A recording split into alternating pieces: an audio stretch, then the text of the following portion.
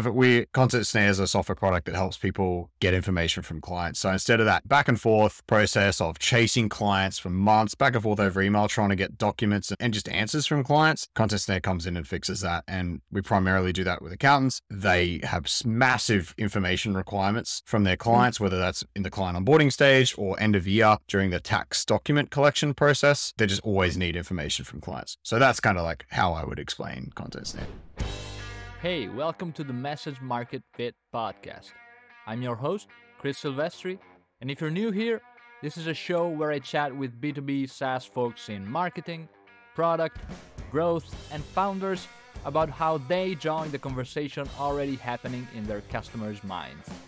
We dive deep into their thinking, their systems, and their playbooks to see how they empathize with their audience and speak to them in a way that resonates, so they're compelled to take action. Join us and learn how you too can shape your messaging strategy and write copy that truly resonates and differentiates you.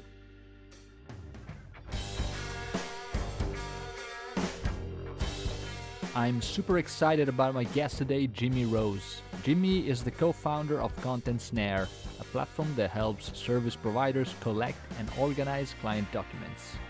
In this episode, we chat about Jimmy's journey from the early AdSense gold rush days to founding a successful web design agency, and eventually making the leap to developing a SaaS model with Content Snare. Jimmy shares his experience in adapting to market needs, understanding customer pain points, and the importance of constant iteration and feedback in product development.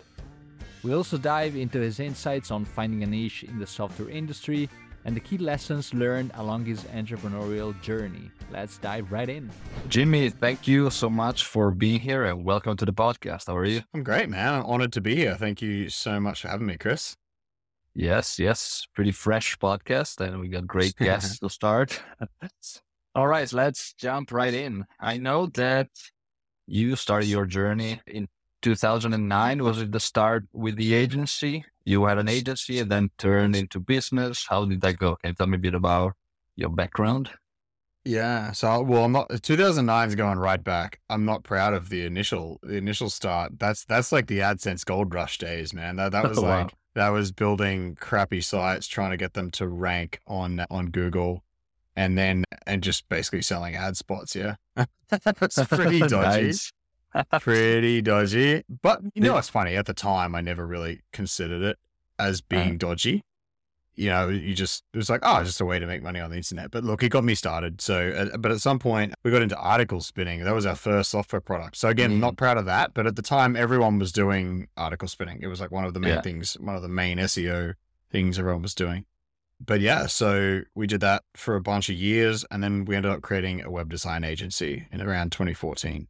Which is what led to our subsequent two software products. So I won't get into Silver Siphon much, but that was another one we built. And then now we're onto Content Snare, which was solving a problem that we had in the agency around getting website content from clients. Massive pain for that industry. And we've actually sort of fallen away from that industry quite a bit. Like we still have a lot of web designers that use Content Snare, but it's primarily like professionals now, like accountants, lawyers, like real estate, all kinds of different industries that use Content Snare to get documents and to onboard clients. So it's changed quite a lot, but yeah, that's the story in a nutshell.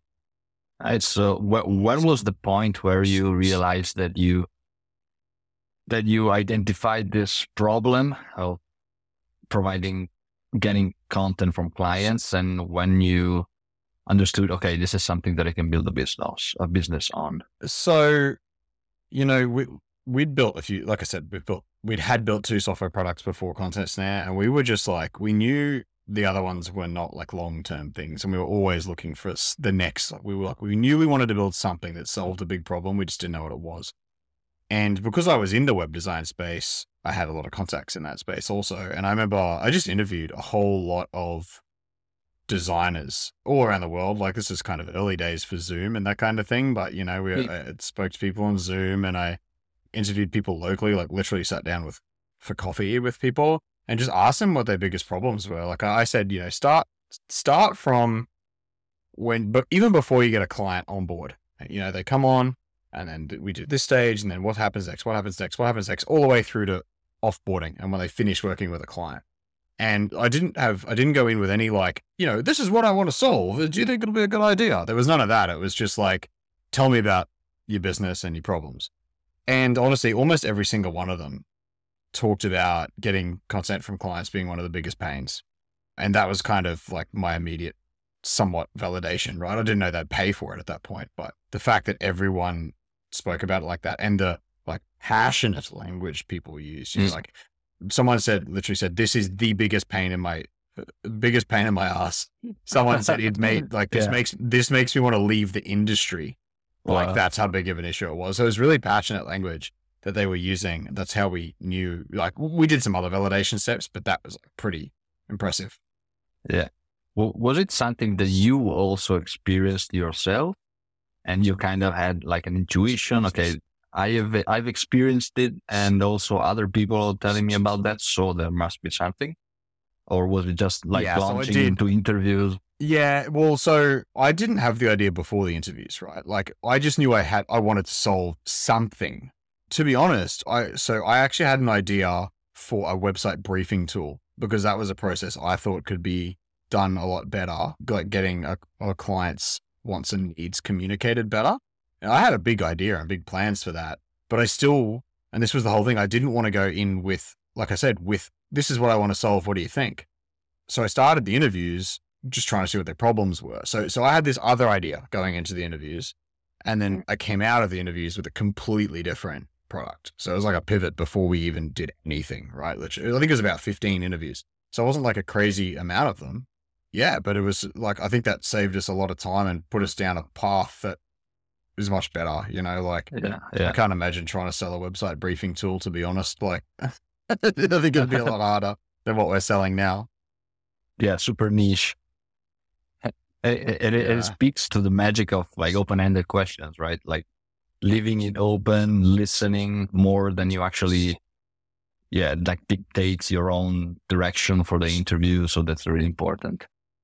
I have another. Like if you go and ask someone, like, do you think my idea is any good? They're probably just going to say yes. They don't want to hurt your feelings. So it's and I think I'd read that. Like I'd read and studied about this process a lot. This was our third product as well, so I was kind of learned a bit by this point.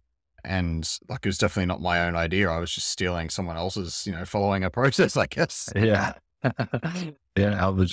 I like especially the kind of guerrilla research they did, especially you mentioned coffee shops and speaking with people in person, because that's like a whole different level of understanding when you're with the person. 100%. Yeah, 100%. I'm super curious about like this process of speaking with your audience. I was wondering, because one of the biggest problems that I see with business owners, especially founders, when they have to speak to their customers is this curse of knowledge, right? So what they know, it's the product that they built and they try to sell it to customers. But at the same time, they don't really have a clear perspective from the customer's point of view. And that's because they weren't maybe in the customer's shoes before. What about you? Like, do you think that having experienced that problem kind of was the cure to the curse of knowledge for you, that you were able to speak to them, or you think that you needed their perspective as well? Definitely needed their perspective. So for a little bit more, like the part of my story that I didn't cover, is that I used to be an engineer before all of this. And engineers are basically allergic to marketing and sales. Like we hate it, or at least most of the engineers I know. And so for me to like learn how to sell something on the internet was really rough. It took me a long time to sort of unlearn trying to sell by features. Because like an engineer just wants to look at the list of features and go, okay, that's how I can work that into my process, whatever. But that and that's how we tried to sell for a long time until we really understood the whole benefits thing. I guess like this is a basic example, but yeah, so I would have probably struggled to sell it just using my own terminology and words.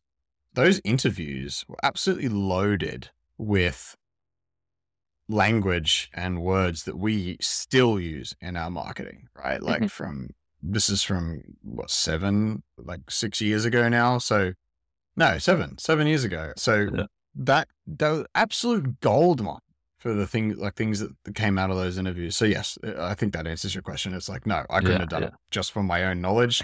It made it so much easier to be able to reflect people's words at them, essentially. And also speaks to the fact that what changes is mostly technology, trend can change, but people don't really change. So if you can dig to their deepest pains, desire, motivations, you can basically just keep collecting data that you can always reuse for all your content, all your copy. Yeah, I think that's something we've been pretty good at over time, is just talking to customers. Like we've done so many different variations of it, whether it's, surveys or just like even demo calls, like showing people the products, the stuff you learn there, getting testimonials, but also on the testimonial calls, finding out, like, sorry, just to back up, it's more like a video case study, but we pull testimonials out of that. But just interviewing a customer, we get like, we ask for the negatives about our product and as well, and get all that language that comes out of all these calls and surveys. And like, it's just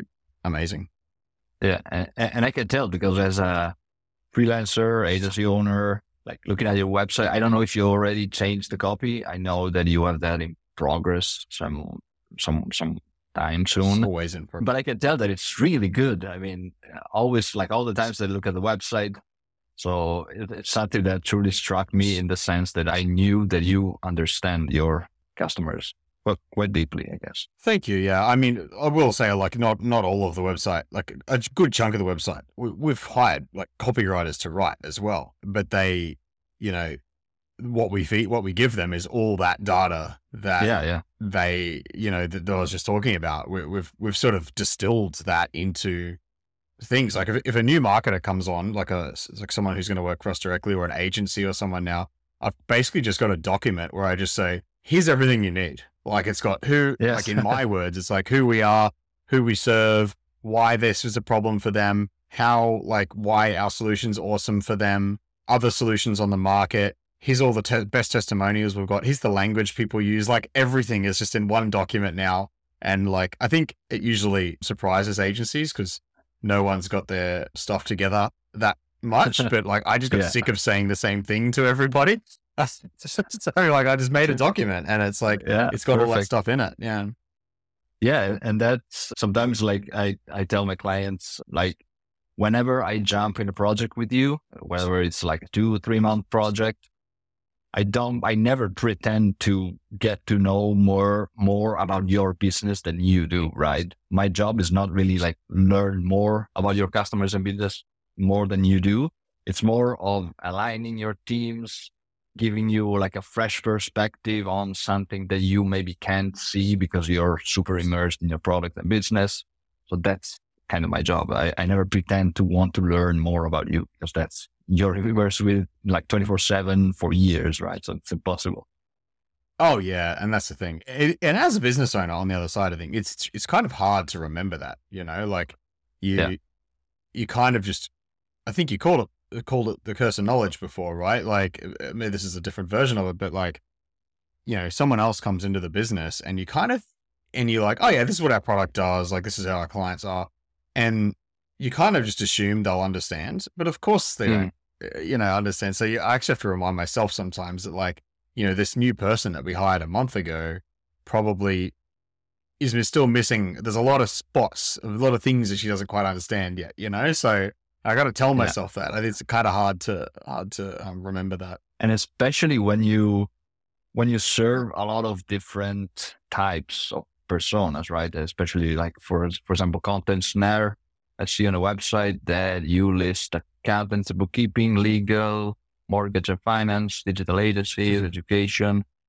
So one question that I always ask at the beginning of a project with a client to understand like how much they know about their audience, their market in their own words. And then I'm asking you now, it's who does Content Snare serve, help, and how? See, I normally change the answer to that question based on who's asking. It's read my mind. Yeah, like the thing is, we are pretty focused on the accounting industry right now. So obviously we do help all those markets, and we have customers from like literally something like 30 different industries use our product. because it is capable of handling, like it's quite a flexible tool, right? But yeah, like if you ask me that, or like I was at a networking event, like, yeah, especially if it's got accounts or something, I'd probably like, yeah, Content Snare is a software product that helps people get information from clients. So instead of that, back and forth process of chasing clients for months, back and forth over email, trying to get documents and just answers from clients, Content Snare comes in and fixes that. And we primarily do that with accountants because they have massive information requirements from their clients, whether that's in the client onboarding stage or end of year during the tax document collection process. They just always need information from clients. So that's kind of like how I would explain Content Snare to And how did that like persona evolve? Like you started with agencies. When was the time that you realized, okay, a lot of accountants are coming?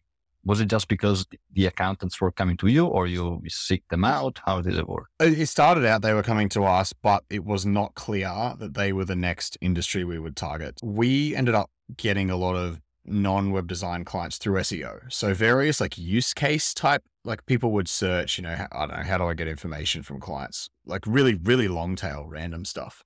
And we would show up for that. And then they'd sign up, and eventually we realized it was like, wow, we've got like a few random companies here that aren't web designers, because that was, originally what we targeted. Everyone was a web designer, and like, wait, what are you doing? What are you guys doing with Content Snare?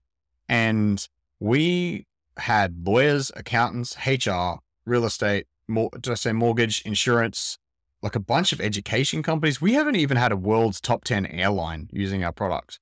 And a massive triathlon company. You can probably work out who that is just by saying it. But like some really crazy companies. And we were like, okay, like this is insane. Who else? Like who should we target?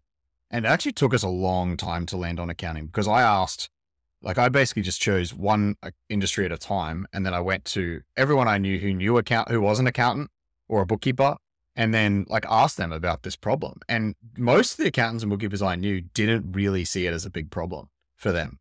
And so we wrote it off really quickly. And it turns out I just chose a bad subset of people, I guess. And also it turns out I'm a pretty good client at giving people information. So they said like, you're like a model client. Cause I was like, they're never chasing me for information. Like, why would an accountant use this? But it was just turns out I was pretty good at giving them information on time. But yeah, so we went industry to industry. I went to lawyers, and I had coffee with lawyers that I knew. I like used my network to find any lawyers I know, asked for referrals, and like I only had a handful of conversations. And some of them were like Facebook messages, man. Like they weren't necessarily coffees.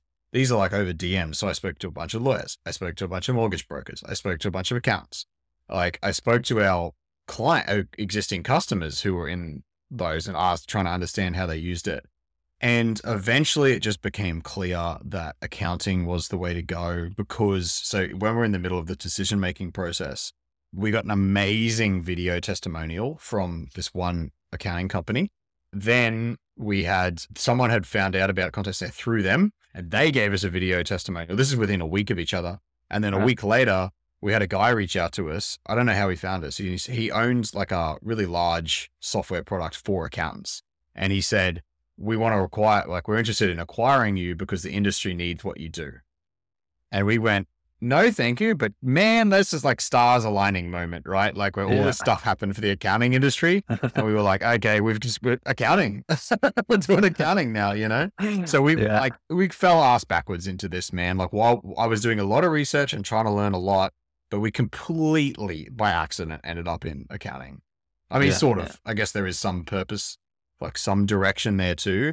We're obviously looking for what our next industry would be, but yeah, it was just by chance that all those things happened in quick succession. Yeah, it's actually probably the positive side effect of staying receptive and being open to listening, right? Mm-hmm. Yeah, and like I wouldn't have. The fact that we were looking for another industry, and this is probably honestly over like a year, we knew that we had to look at another industry, but just none of them felt like the right fit perfectly until a few things happened, and just a lot of, definitely did not happen, in overnight. Yeah. I'm curious, when you start seeing a lot of these customers, all these people coming to you, and they fit a specific niche like accounting, do you also start thinking in terms, okay, we need to develop these specific features just for accountants, or you just keep with your roadmap, like pretty generic roadmap? This is a massive balance for us. It truly is, and it is difficult because there are some features that we build for accountants and we know they're only going to get used by 5% of our market. And that might take a long time to build, but that feature now gives us like marketing material because it's like now we're affiliated with one of the largest brands in the Aussie accounting space. We've done that twice actually. So a couple of really large brands, like we've built features not only for the fact that it's helpful, but for the brand affiliation that it gives us, like an integration, for example. Otherwise though, like outside of a couple of things, most of what, like 95% of our product is pretty generic. And that's, I think we're lucky like that in that a lot of people have the same problem. It's just chasing people for stuff. If you have clients, you're probably sick of chasing them for stuff. And so that stuff could be documents, it could be text, it could be spreadsheets, it could be, like a table, it could be, just answers to questions like a form. So we're lucky that this is a fairly generic problem, but yeah, there are some, we mix it, but like, I guess that's the answer is we do both, but we're still very generic. Yeah. Which is an interesting point, I think, because you are still as a platform, I think still quite niche in the goal and how you help clients. But there's this trend of unifying everything. Like, for example, ClickUp, it's got all apps in one. And I've used ClickUp as well for clients. And it was a really like a time saver, right? For collecting information, like replacing email. So how do you think about the competition and they trying to eat the whole client management software world? How do you think about standing out? Yeah, well, I mean, just by doing one thing, you easily stand out because you're competing with something that's like an afterthought for the other products. Like this is like vertical versus horizontal, right? Vertical SaaS tries to do sort of. ClickUp is not even, it's vertical and horizontal. It tries to do everything for everyone, where vertical SaaS is like everything for one vertical, like accountants. And then horizontal, which tries to do this one specific piece for a lot of different industries, where obviously that more horizontal space with a sort of focus on accounting. But this is the thing, like whatever the quote goes, jack of all trades, master of none. And that is so evident in the software space. Like I've seen products that start out as a really good product and then suddenly they deviate and start trying to be everything to everyone, or even they like products that do something for accountants really well. Now they start trying to do everything for accountants and their entire product suffers because of it. I've seen this over and over and over and over. And like, there are plenty of customers that want that. They want the all-in-one tool. They don't want to have to buy multiple tools. They're happy with like something that does like a good enough job at a lot of things. But I'm telling you, there are still plenty of people who understand the benefit of getting lots of best-in-class tools and hooking them together with tools like Zapier and Make and other workflow automation tools, right? And like, I'm one of those. I've never been an all-in-one software person. I hate them because they almost always turn into a dog's breakfast. Performance degrades, like they end up with technical debt. Like ClickUp was struggling for a while there because they were trying to, like, they had that feature voting board and they would just listen to whatever features people wanted. And they built everything. Like they had a mind mapping tool in a project management software. I'm like, why? And it honestly, I was looking to leave ClickUp for a very long time because I was like, the performance was so bad. It's recovered a little bit now. And I'm like, but that's just a perfect example of how you stand out as a niche product. It's just by doing a way better job of that thing. Yeah.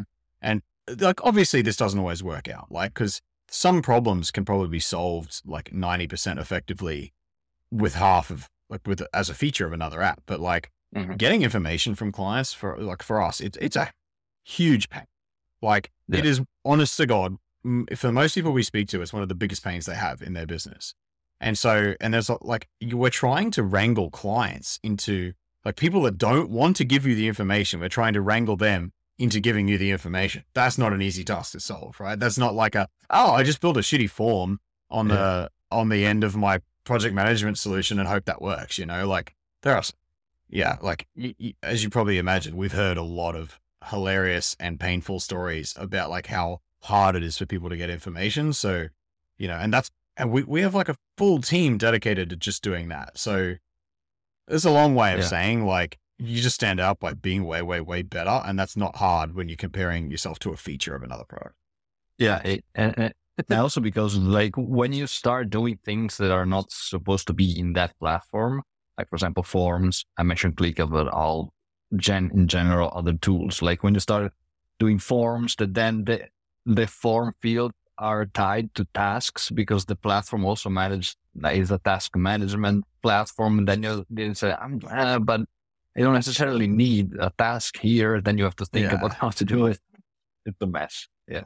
And that's it. And that's like literally how it always becomes a mess, like there's very few products that could do lots of things well. And, like most of them that actually do a lot of things well, and this is going to be a controversial statement, but like Google and Microsoft, and look how big they are. Look, look how much money you need to do a lot of things well.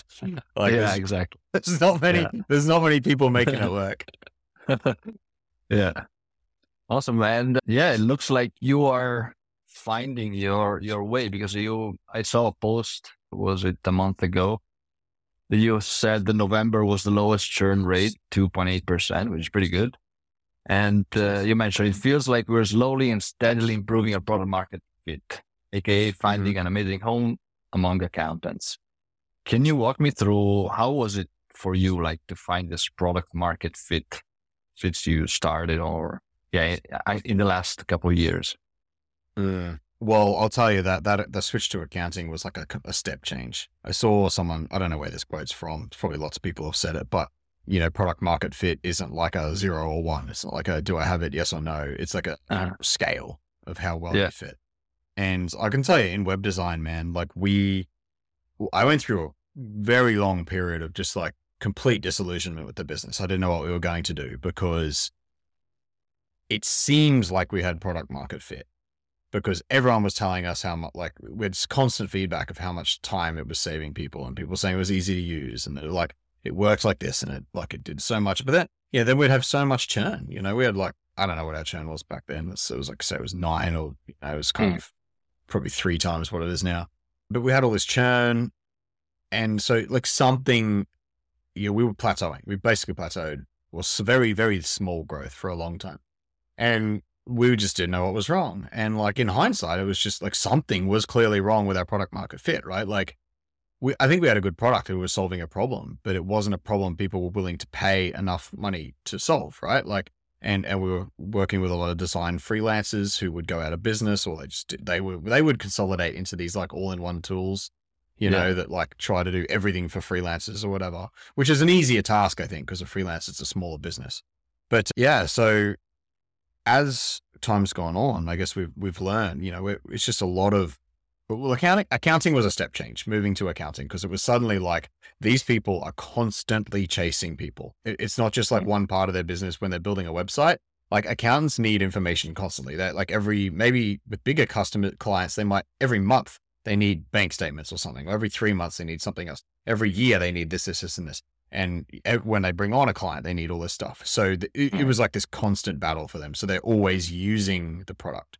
And so that, that's, I think, market fit, like the market side, I guess, because it was basically the same product. It was just getting used in a different way. And, I guess I don't know if this is still product market fit. There's probably a third piece in this where it's like accountants' willingness to pay is higher, right? An accountant values their time at $300 an hour. That, if they've got 10 staff, they're doing like $1 million in revenue or whatever, ish, depending on what country you're in, I guess. But like, whereas, you talk to a freelance web designer, they're probably lucky to be making 50, 60K. So like $50 a month looks like a lot. Whereas accountants are like $50, like this, what? Like, what's wrong with you? That's too cheap. So that that's kind of what happened there. And I guess over time, it also just becomes the slow burn of like reducing that churn and increasing product market fit is just listening to customers. They're like asking them what features they want. And then when you build that feature, make sure you talk to enough people to make sure you're building that feature correctly. And it's just that over and over. It's just this cycle of like, Yeah. Feedback, prioritization, build, feedback, prioritization, build. We had a prioritization meeting today just to make sure all the stuff that's on our list is still the right order. And it's not, it wasn't. Like we shifted around heaps of stuff based on what we've learned since our last prioritization meeting, like 3 months ago. We're like, you know what? That one's not so important.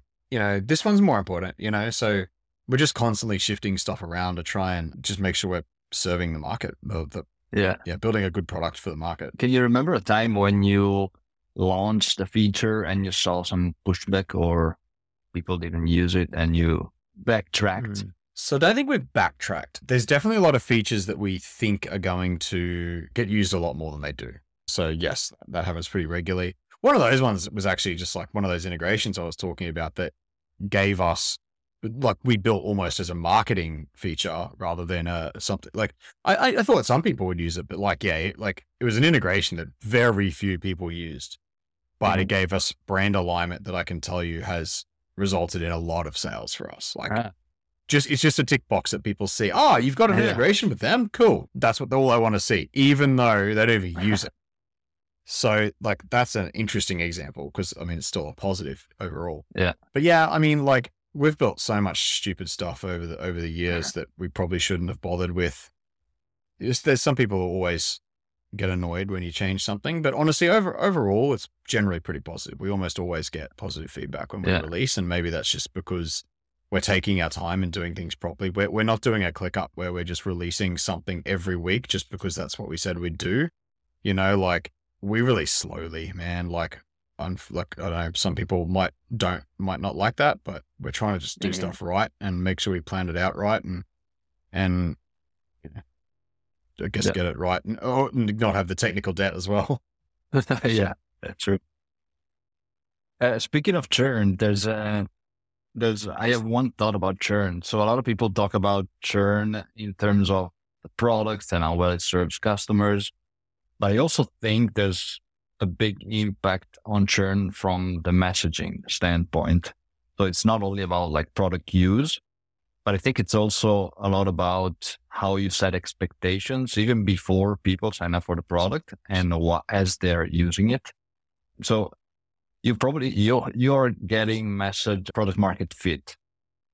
What about message market fit? I define message market fit as your positioning, so the right positioning, using the right language for the right people at the right awareness level. So do you think you also have message market fit now, and how, if yes? Yeah, that's a really good point. So when you were saying that, the first thing that came to mind is the opposite. When we had bad message market fit was in the web design space. I think the way we spoke about it, it was going to be this magic bullet that would they turn on Content Snare and suddenly all the information, all the website content just shows up, But of course, someone on the other end has to write that content. We can't do everything for them. We can chase the clients and make it easy for them and all that sort of stuff. So I think a lot of people came in expecting it to just be this magic bullet or to do a lot. Yeah, I don't know. I don't know what they expected, but I feel like maybe we were setting too high expectations and then we had a lot of churn that way. Well, that was just a feeling I had back in the day too. I never quantified that. But yeah, look, I think we've just got, comes back to what I was saying before about reflecting people's language back on themselves, right? That. And also, when you interview customers all the time, you get the words they use. So the words they use, you understand the pain better, and you can just put all that stuff on the website. So of course, if you're able to solve that problem for another accountant, for example, that fits with them exactly, because a lot of accountants have very, very similar processes. So does that answer your question? Is that because it's really just this. Yeah, it becomes intuitive almost, right? You kind of internalize the language and start using it naturally almost. Yeah, and the stories too, I've heard the same story over and over again, and now I use this in my pitches, where I'm examples it's how I open my pitches, that they make. It's tax time, and you need, you're going to send an email to a client requesting 10 things from them. And of course, they're going to reply to you with 7 of those, and then 2 of them won't even be the right document. And you've got to go back and forth and blah, blah. That's the opening to my pitch, because I've heard that same story 100 freaking times from different accountants. Yeah. It's in the videos that I make. It's like, That's the moment of highest tension, like the very vivid moment when they go, haha, yeah, this is true. Like this is my stormy situation. yeah.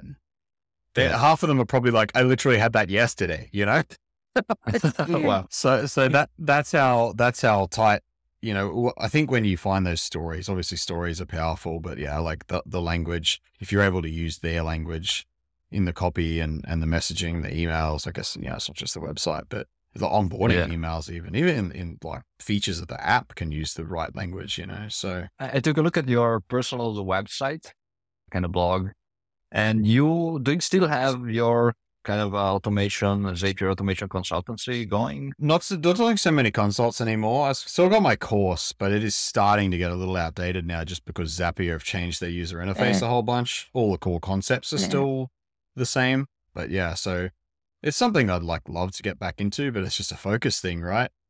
Yeah.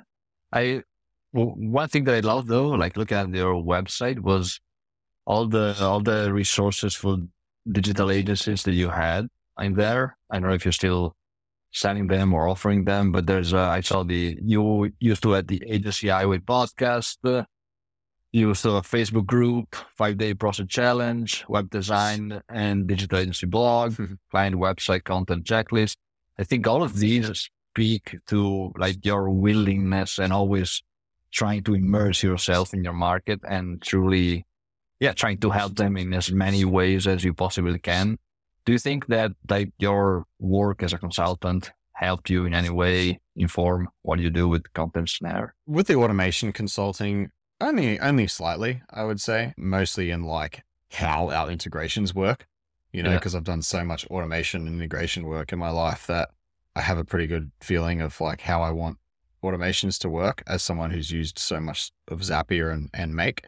So now that's probably the only thing it really informs. All those resources you were talking about the podcast. Yeah. Like we did the whole thing for agencies, right? Because I ran an agency. I kind of understood all the problems and issues. So like I was comfortable having a podcast and having a Facebook group sharing like awesome content for agencies.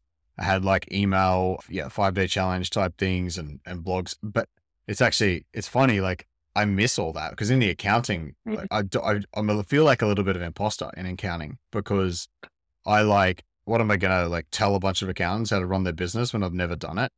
Or I don't fully understand all the pains. Like I understand their pain with our product and how it works, but all the other bits and pieces, I feel like a bit of imposter. So all that stuff has kind of fallen over now. Like I don't have that, like we used to do every type of content for digital agencies, but now not so much for accountants. It's harder to market. Yeah, it's a different world. There's all set of new like challenges, situations, anxieties. Do you find yourself, I don't know, like looking at accounting forums to research as well, other than talking to people? What do you do to immerse yourself? Yeah, Twitter, there's the tax Twitter is like decent. LinkedIn, just seeing, honestly, a lot of it, there's not that many out there. There is here in Australia, there's one pretty well-known Facebook group full of accountants that is pretty good. Like at seeing the things that people are struggling with. A lot of it is stuff that like goes over my head because I don't really understand. But yeah, look, it's always just good to be in there in the industry. Like, I think you never beat talking to people in person. So I go to a lot of events. Well, it's been a while now, but like, some of the big trade shows, like, yes, we exhibit at some, but we also I just go as an attendee sometimes and just talk to people, obviously jump on calls with accountants. We actually we've had over the years, we've had a few different consultants in the space as well. Like I've literally just said to asked an accountant if I could pay for them for a monthly call. Just to, and I can bounce ideas off them. Yeah. Like bounce messaging off them, like things that I wanted, like, do we need to have a phone number on the website? Is an accountant looking for that? Like these are the things I'll ask. Yeah. We've had several consultants who are accountants themselves. Yeah. If you could recommend another founder, one question to ask their audience to understand, I don't know, what they think, how they think, what would be that question? Oh man, that is one question. Can I have a think about this for like a minute? Maybe the question is the question that you saw in the past that you got like a great reaction out of most times. Yeah, I think it's usually like, I would say like, tell me a story. Tell me a specific story of like that happened in your business that, around insert problem we solve here, Yeah. So like in our case, it's like, tell me a story. Like for us, it's like when you were onboarding a client, or like tell me a horror story about the last time you had to chase clients for content, or tell me a horror, like because that's kind of like I was talking about before, just like those stories that people have. And a lot of time they'll be shareable. Like in the web design space, the story was always like, we would chase this client for months for website content.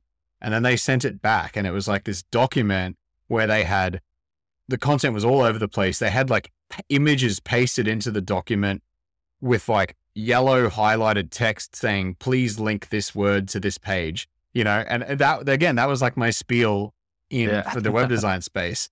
And because you hear that same story from a whole bunch of different web designers. So like, I think I'd be like, tell me a horror story about insert problem we solve. Yeah, it's probably because it brings them into kind of that mindset of imagining themselves in the situation, kind of,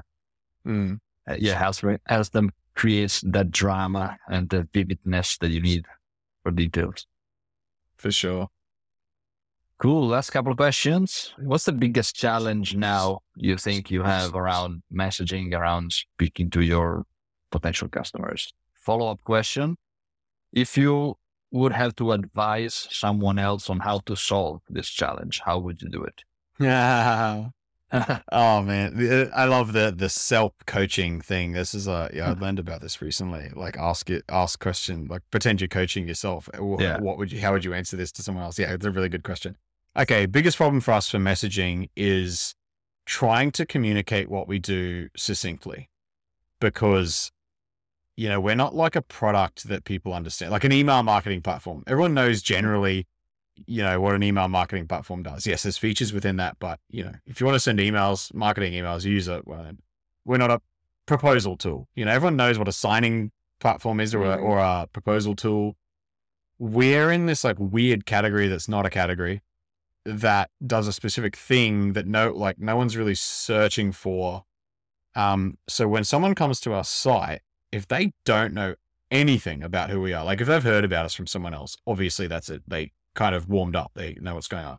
But if they come to our site for the first time, trying to communicate what we do is still like quickly within like a header or something, is still really, really hard. If I was to advise someone else to do this, I would, God, I don't know, man. I honestly don't know, because I would have done it. I don't know. I'd like try GPT, and I'd ask all your friends, and I'd ask all your customers for ideas.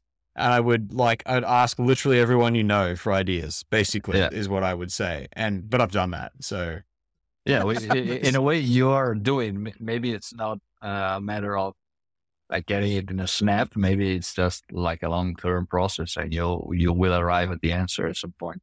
Yeah. I mean, it would help a lot if we knew exactly what industry that person was in when they hit the homepage.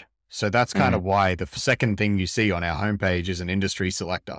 It's like, hopefully they see that, they click their industry, and then we've got a much higher chance of communicating very quickly. Yeah.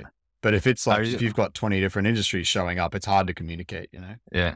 Are you keeping track of those clicks? Yeah. Yeah. There's even when someone says they want to watch a demo video, they'll pick what the industry they're in. And we track all of that as well, just so we know. And when everyone signs up for the product, they choose their industry. So yeah, we have a pretty good idea of who's looking at it. All right. Where do you typically go to learn about SaaS, product, messaging, marketing? What are your favorite places, online or offline? God, it's been a little while. For a lot of it for me is either books or podcasts. So usually around whatever specific problem I'm trying to solve. I almost don't listen to I just don't go and generically read stuff anymore or listen to stuff. Not much, but like, it's just, Startups for the Rest of Us has been a classic podcast for a long time in this space. that are really good books, like Traction, not the Gino Wickman one. I can't remember his name. Gabriel someone, I think, is something about different marketing channels for SaaS. Other than that, I hang out on like Twitter. There's obviously a lot of indie hackers and SaaS people on Twitter talking about SaaS. Yeah, that's kind of that's it. Are you a LinkedIn guy? No. I am. Yep. I spend a lot of time on LinkedIn, but there's not a lot of SaaS stuff for there. For me there. It's mostly for my actual accounting connections with the audience on LinkedIn. Okay. Yeah.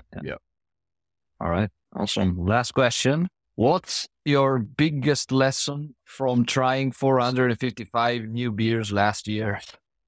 I'd say it's way more likely that I'm going to like the beer if it's dark and a very high percentage alcohol. So like 10% and above and a dark beer is very high chance I'm really going to enjoy that. Nice. Any favorite to recommend?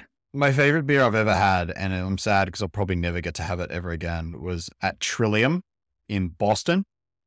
They don't ship to Australia because I asked them immediately. I went back inside and I was like, can you send any of this to Australia? And they were like, no. For life. Yeah.